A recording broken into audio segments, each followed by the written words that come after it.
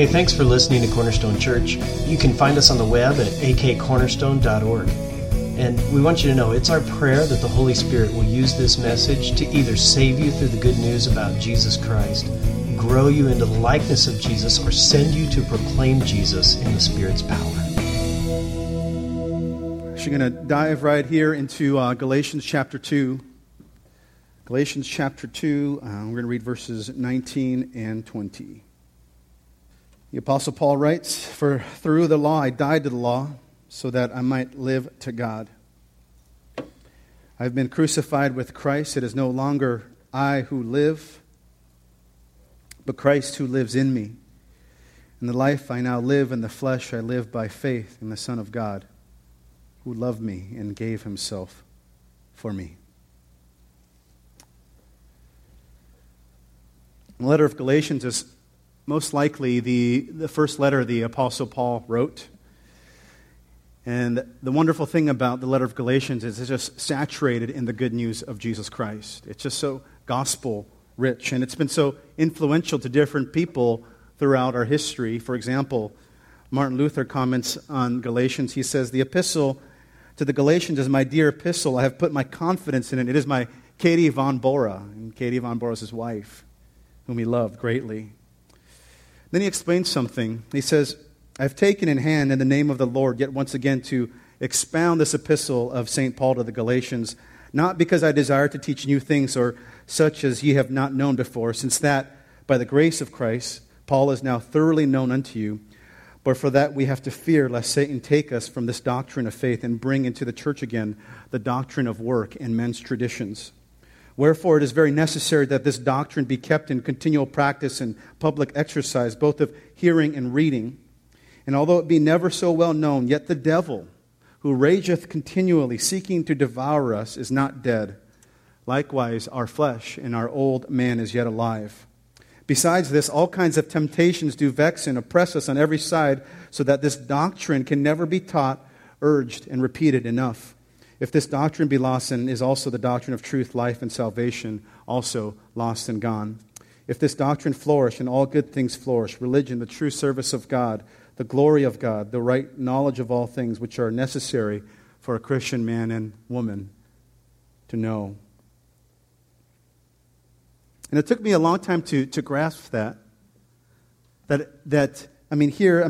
Martin Luther is talking about Galatians, and he's talking about, the central message of Galatians is the gospel, the good news of Jesus, and how this is news that constantly has to be repeated over and over again. It is a message that constantly needs to be preached over and over again. We're going to come back to Galatians 2, but I was saved when I was 13 years old, and from that point on, it was an up and down journey with the Lord. And I'd fallen to the lowest point of my life when I was about 22 years old, made a mess of my life, and I turned from the Lord and His grace. And I could really relate to the younger son in the prodigal son. I felt like God was this father that was just holding me back from experiencing the good life. So I was like, you know what? I can find this good life by leaving my father's comfort and safety, and I'll go find freedom elsewhere. And of course, I too came to a pigsty moment and went home. It was then that I had this just fresh understanding of the good news of Jesus. The fact that Jesus did what I could not do. In fact, anything that I attempted to do was an abhorrence. The fact that Jesus literally took my place and took the punishment for my sin, for what I deserved. And the fact that Jesus alone demanded the perfect righteous standard that God demanded, that only Jesus could meet that. And the fact that Jesus willingly restored me back to my Father in heaven. And I remember that season. Jesus was always on my mind. I always wanted to talk about Jesus. I always wanted to tell others about Jesus. And Jesus was changing me. He was cleaning house, and I took His words seriously. Words like Mark 8:34. Don't you love that Jesus has a way of shrinking crowds, right? It's really cool, right? He's got this large crowd, and He says, calling to the crowd, He said, "If anyone will come after me, let him deny himself and take up his cross and follow me." And I was like, Jesus, I'm going to deny myself. I'm going to take up my cross. I'm going to follow you. But then a shift occurred. It just became harder and harder and more difficult. And what happened is I began to slowly lose joy in knowing the Lord Jesus. And I was frustrated with Jesus. And in my arrogance, I would chide Him and I would say, Jesus, you said that your yoke is light. Why is it so heavy? How many of you guys have ever had like an aha moment in your life? I sure did. I realized that I wasn't really carrying Jesus' yoke. I was carrying a different yoke. And that was a system of works. A way of thinking of, you know what, Jesus, I needed you when I got saved, but I got this from now on. And that is not a light yoke. A couple other paradigm shifts in my life that I pray that you have already had as well is when I first realized that the Bible was not a little answer book for life's problems.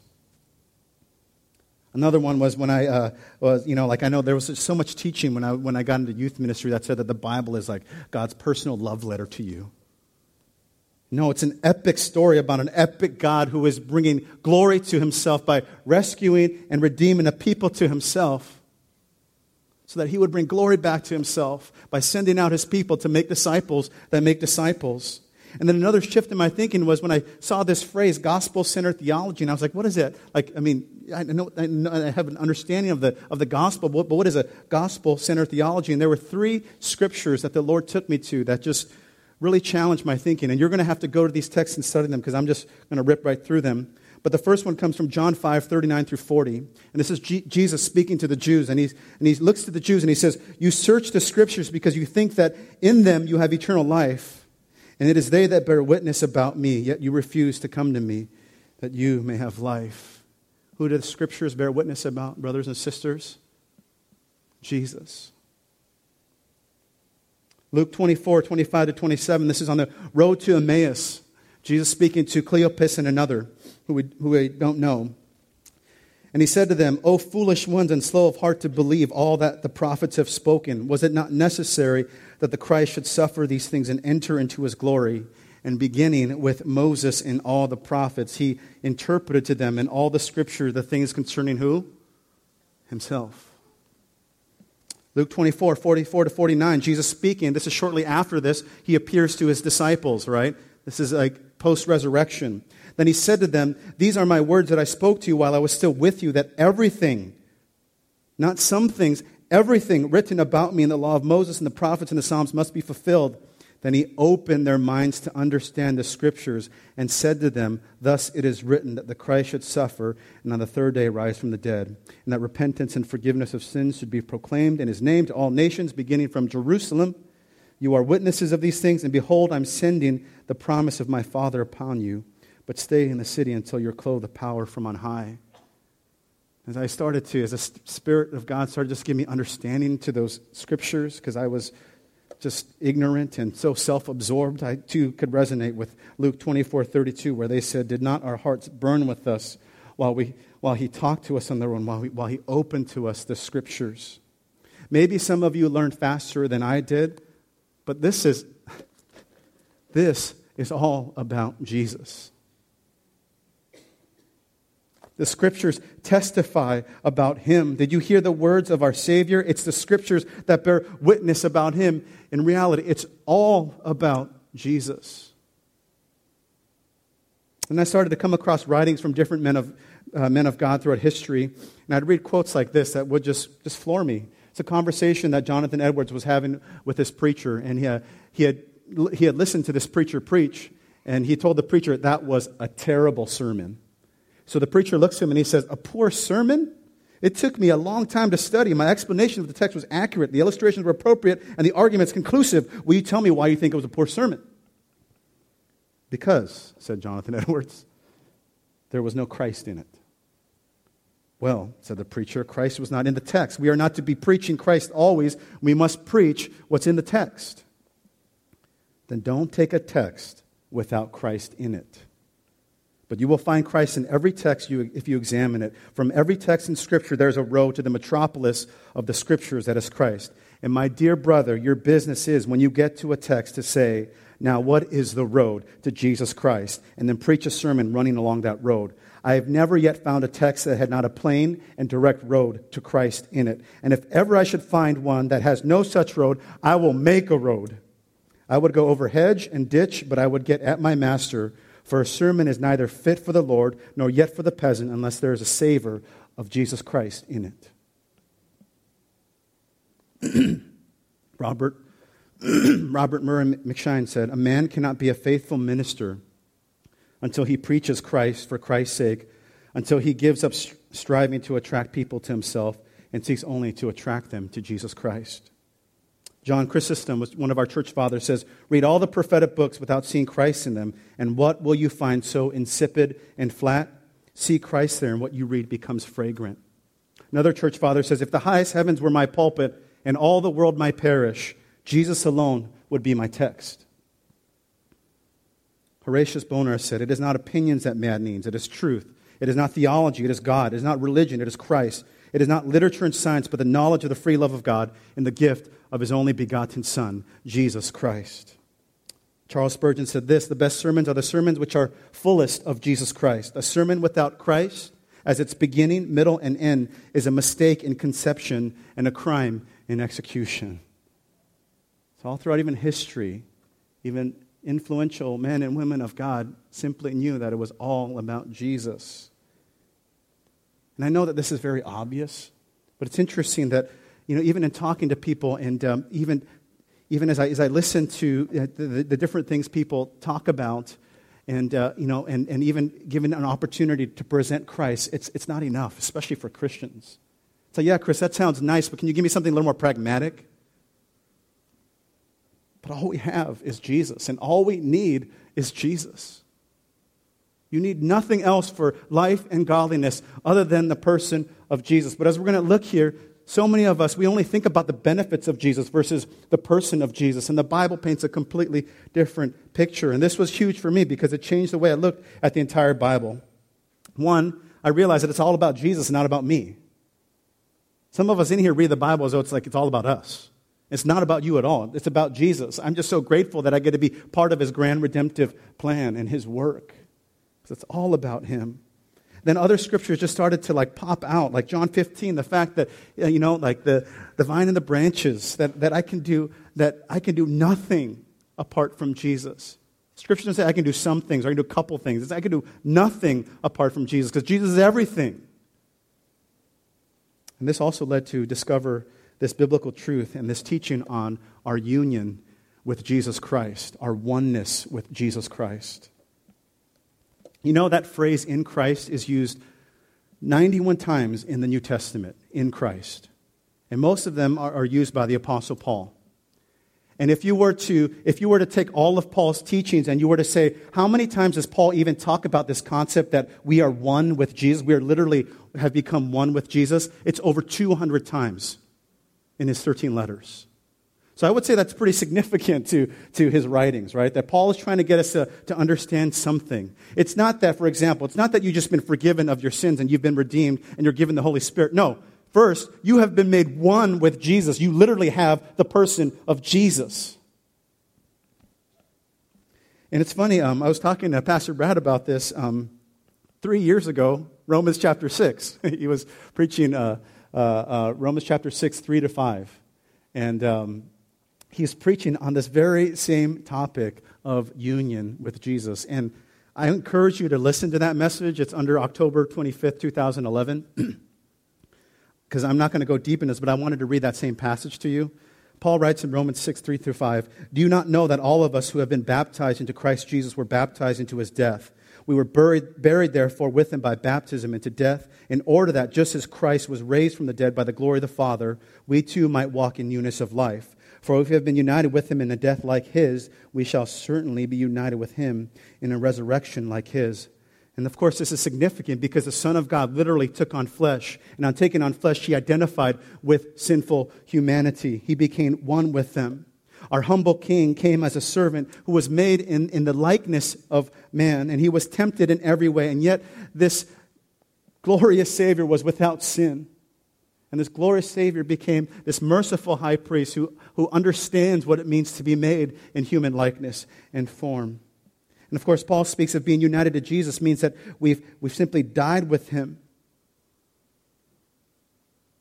What does it mean to be dead to sin? It's that concept of this relationship to the realm and dominion of sin.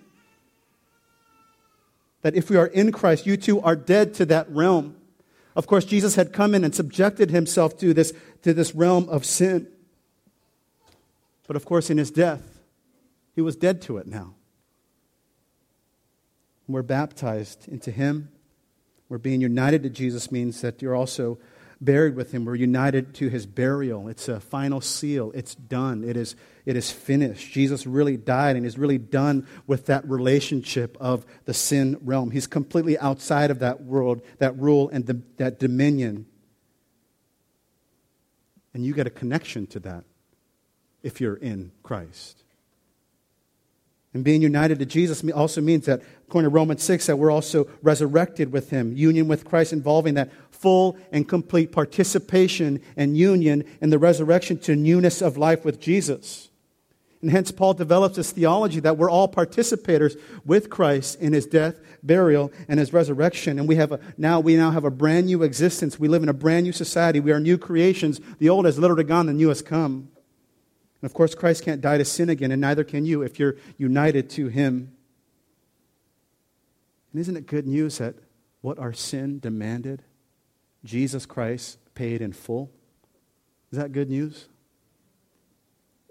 It was paid once and for all. And you get to have that participation, if you're in Christ, in the resurrection. And what are some things that Jesus has? The Bible tells us that Jesus has the Spirit without measure, the Holy Spirit. And if Christ is in you, you have the Spirit without measure as well. And the Holy Spirit is not some second, grade God. He is God himself. And he's displayed, of course, his power by resurrecting Jesus. And now, because of what Jesus has done, our relationship to sin has changed forever. Yes, we still do sin. But it doesn't change this objective truth, this objective reality that's grounded in the person and work of Jesus. And since this is the case, all right, we don't embrace a theology that tells us, hey, try harder, pull yourself up by your own bootstraps. Now we set our gaze upon the one who is perfect. It's not like this stock market strategy where we say, hey, we want to diversify. We'll place a little trust in Jesus. We'll place a little trust in my own ability. We'll place some trust in money. No, all our eggs need to go into one basket in Jesus. So what goes wrong, though? If these objective truths are true about us, in which we've died to sin, right? We're no longer under that dominion, that we've been made alive with Jesus Christ, and we've participated in his resurrection. If that's true, why is it such a struggle today? And one of the things I see is this whole wrestling of the objective versus the subjective, right? For example, the one illustration I can think of is the Israelites, that were freed from the Egyptians, right?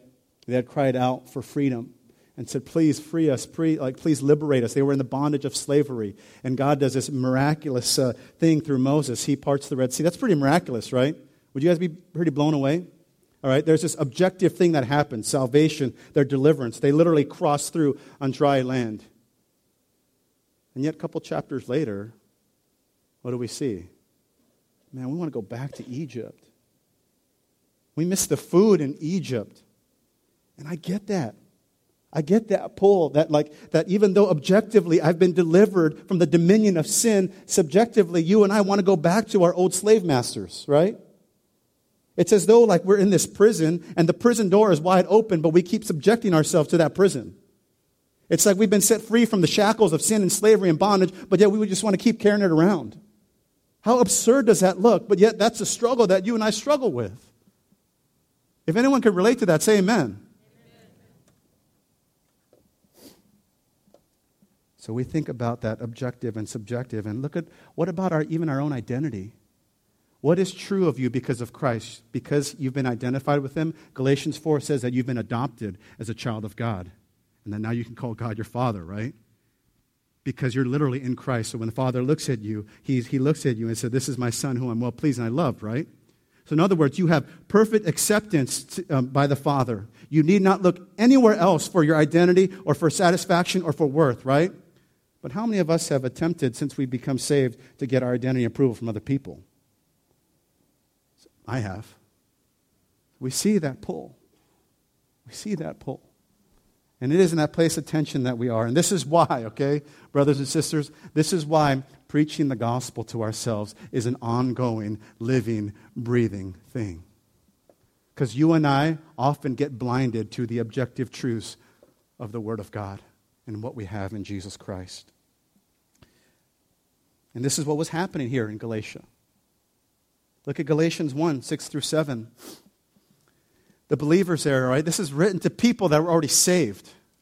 And it says here, I'm astonished that you are so quickly deserting him who called you in the grace of Christ and are turning to a different gospel. Not that there is another one, but there are some who trouble you and want to distort the gospel of Christ. And I get that. The same thing that happened to our brothers and sisters there in Galatia happens to us as well. And it's now that we come to Galatians 2:19 where Paul writes, for through the law I died to the law so that I might live to God. And the law here is referring to the whole law, including the ceremonial law.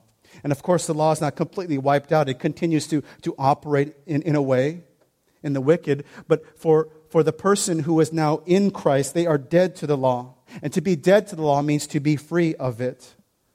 We know that the law demanded death for those who broke it, but we also know that Jesus paid that penalty for all sinners. So Paul is saying that in Christ, he became dead to the law. No more looking to the law as a means of his right standing and acceptance before the Father. He's like, that's dead to me now. Nope, it's not my standard. The law has now lost its power over me, and it's ceased to have any kind of influence in my life. I read this very funny quote from Martin Luther on commentary on this passage, and I love that our brothers and sisters in history have humor as well. He writes this about this concept. He said, blessed is a person who knows how to use this truth in times of distress. He can talk. He can say, Mr. Law, go ahead and accuse me as much as you like. And he's like saying, nanu, right?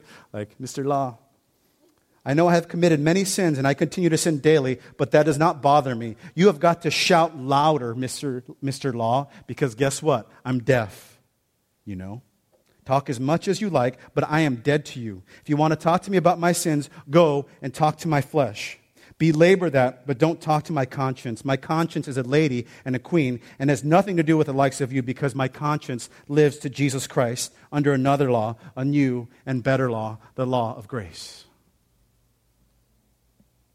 Paul writes in 20, I've been crucified with Christ. It is no longer I who live, but Christ who lives in me. And the life I now live in the flesh, I live by faith in the Son of God who loved me and gave himself for me.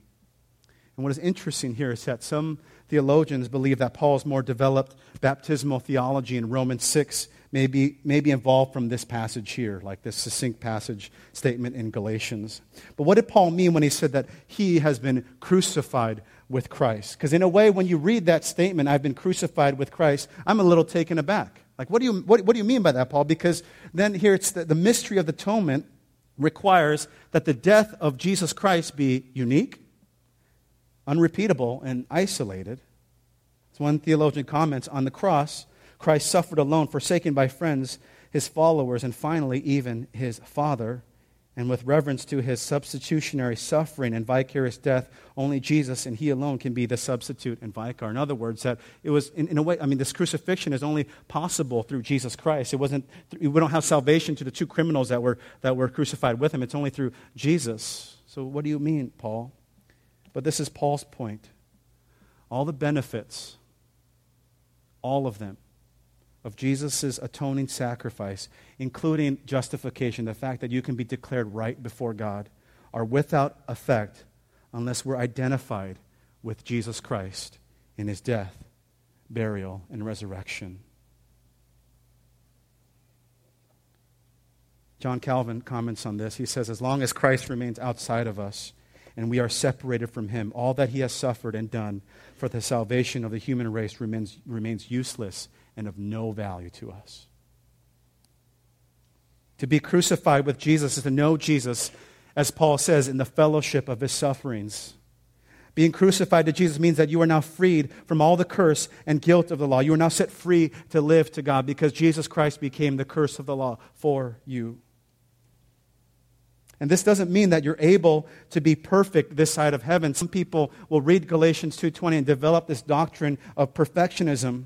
No, because the fact is we still live in a realm in which sin, death, and suffering exist. But Paul made this clear by his statement, and the life I now live in what? In the what? In the flesh. We live in the flesh, and we live in that place of tension and battle. And we too, along with the rest of creation, we are also groaning for that day of redemption. But thanks be to God that we're united in Christ, and we get to participate with Him. And Paul is explaining here that there is a crucial, just radical transformation that occurs in the life of a believer. That he can say, the I, has died to the law, no longer lives. It's now Christ, the person of the Holy Spirit who lives within. And the Holy Spirit, depending on your, church tradition and what you grew up thinking, he's not a crazy uncle, all right? He's the very Spirit of God. And the Holy Spirit is always testifying to the person of Jesus Christ. Jesus Christ Himself said in John 15:26, when the Helper comes, whom I will send to you from the Father, the Spirit of truth who proceeds from the Father, He will bear witness about me. And the interesting thing is that our Christian life takes place in the flesh, but it's lived by faith. Not only are you and I justified by faith, we are to continually live by faith. This means this, that faith isn't reduced to this one-time decision or one-time event in the past. It is to be a living thing and occurring on a regular basis. And who is the object of our faith, brothers and sisters? The Son of God, Jesus Christ Himself, who loved me and gave Himself up for me. And Jesus is the person that we are constantly to put our trust and faith in. So, you know what? When you trust in Jesus Christ for your salvation, do you know what you get? What do you get? You get Jesus.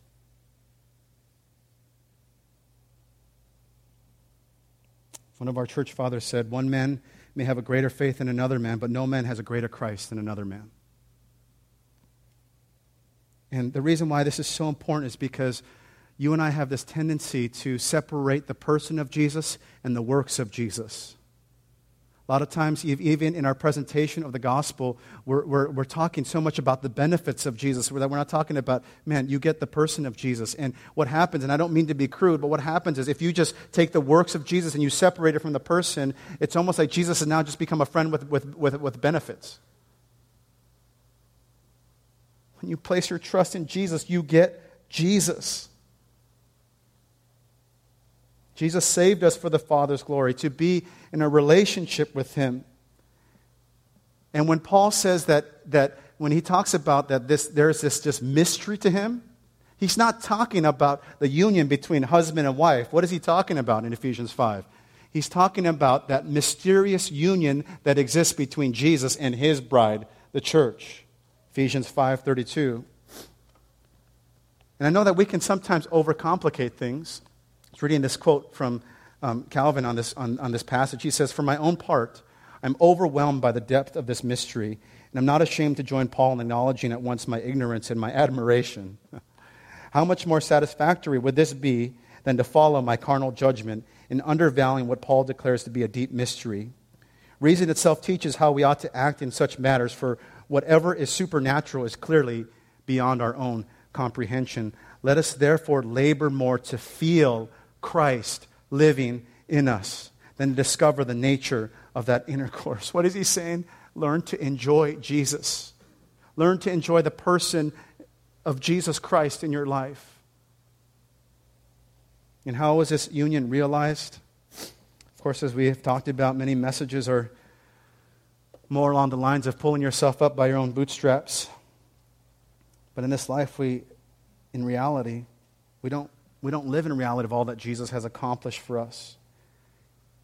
And really the challenge for all of us is that we need to grow in our awareness of the person and, of course, of His works, as they're all attached, right? I mean, you think about all these theological benefits, right? You're justified, you're sanctified, you're glorified. None of that is possible unless you're made one with Jesus. Those are all an outflow of your union with the person of Jesus. And we clearly see here that the pathway to life is death. even though our union with Jesus and all the benefits attached to this union are ours, and they are declared facts, our awareness of this side of heaven is growing. So as you guys read the New Testament, right, and we clearly see that in the New Testament there are a lot of biblical commands, what are called imperatives, right? But one of the things that you'll notice as you study the Scriptures, there is never an imperative that is not birthed from an indicative. An indicative simply means a declared fact. So for example, right, the Bible never just tells you, hey, just forgive another person, right? In fact, Ephesians says, forgive as what? As Christ has forgiven you. So the indicative, the declared fact is, as you have been made one in Christ, and His death has been credited to your account now, and now that you've been forgiven so much, out of that indicative comes that command, now you need to forgive. And if you're unable to forgive, there is some kind of hole in your understanding of the gospel. You are not seeing clearly everything that Christ has done for you. And hence the answer is like, hey, just try harder to forgive. No, the answer is, Holy Spirit, would you just show me the depths of my own sin and show me how much you love me and show me your glory in your person, Lord. As I read the Scripture, would you just reveal that to me? And it's radically different. And this propels us to obedience, right? We don't obey and then we're accepted, right? We're accepted completely by the Father solely because of what Jesus Christ has done. And out of that relationship, now we can obey. But brothers and sisters, things have to die in our lives. I don't want to say this in a legalistic fashion, but the Holy Spirit is looking to kill things in our lives. Because you know what? Chris needs to die. Because Chris always wants things that are contrary to the Father. And if Romans 8, if the end goal is that all of us were predestined to be conformed into the image of His Son, Jesus, I want that to be my prayer. Brothers and sisters, are we willing to pray, Lord Jesus, whatever you need to do in my life to conform me to the image of the Son and to help me, and to reveal to me areas that I'm standing on other than Jesus, would you just do that? Are you willing to pray that? Are you willing to move away from self-centered, absorbed prayers? Father, would you just bless me, help me have a good day, bless my kids that they have a good day, pray that we would never get into harm's way. Father, just keep us safe, protect us. I'm not saying it's bad to pray those prayers of protection, but we're willing to say, Father, whatever good, whatever highs and lows you need to bring into my life, to bring me to greater dependence upon the person of Jesus, so that wherever my feet land, they're not landing on anything else other than the person and work of Jesus. I pray we would be a church that prays that. And know this, the flesh. I was listening to this preacher preach, and she was asking this preacher, can you please, like, my family member has this, like, demonic, and he acknowledged spiritual warfare, but he was just saying this woman had come to him, and this young man had a problem, and he says, and she's like, cast out this demon, and he goes, I can cast out demons, I just can't cast out the flesh. And we do have the flesh. But don't forget, right? We fight flesh based on objective truth, the fact that we are now dead to it, and we can have victory in this lifetime. And brothers and sisters, of course, we do live in that place of tension, right? Between Christ's death, resurrection, and his return. But I'm praying that you would just see your union with Jesus as central to your faith. So the question for all of us, and can I have the worship team come on up? Are you in Christ?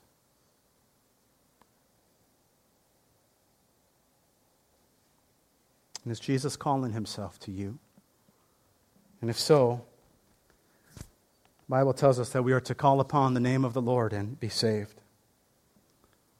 And respond to God by repenting and believing the good news of Jesus. That, as John Newton famously said, we are great sinners and Christ is a great Savior. For believers, do you know what you have? How many of you guys are parents in this room? How many of you guys as parents ever get frustrated when your kids complain because they don't realize what they have?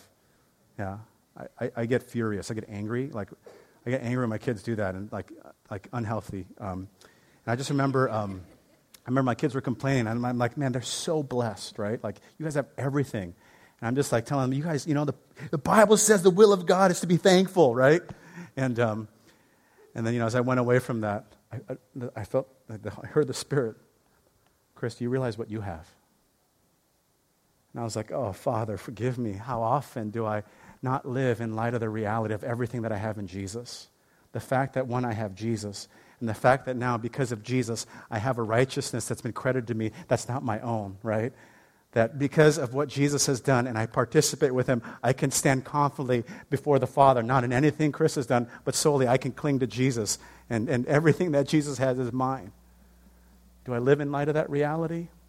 How would that change our lives if we really grasp the hold of that truth, the truths of the gospel? So, Christian, do you realize what you have?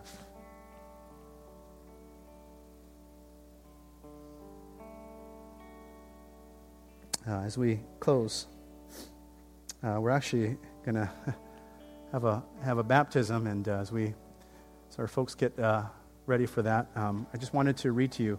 After the baptism, we are going to sing a hymn, and many of you know this hymn. It's called "Be Thou My Vision," and I'm asking that as we sing this hymn together, just asking if we could make this our prayer. And I just wanted to give you this little background, right? I mean, this hymn, it's an 8th century, written in the 8th century by this monk who was just so inspired by the life of St. Patrick. And this is not to exalt St. Patrick, but what he was so inspired was that St. Patrick, he just got it. I mean, he just was all about Jesus, and it propelled him to just a life of mission and service and dedication to Jesus. And this hymn was translated from Irish to English in 1905, and then in 1912 was given the music melody. And of course, there's some, archaic English. So I wanted to read to you the words of the hymn and a corresponding prayer. All right? Be thou my vision, O Lord of my heart. Let's pray this. Let me see things through your eyes, Jesus, as you cleanse my heart. Not be all else to me, save that thou art. Jesus, don't be anything to me except who you say you are. Thou my best thought by day or by night. Jesus, no matter the time or day, the best thing upon which my mind can meditate on is you. Waking or sleeping, thy presence my light. Whether I'm awake or asleep, your presence brings light to my life. Be thou my wisdom and thou my true word. Jesus, may all I know and say be of, from, and in you. And I ever with thee and thou with me, Lord. Jesus, let me always be with you as you are always with me. Thou my great Father, I thy true Son. You are a great, true, loving Father, and I am your child.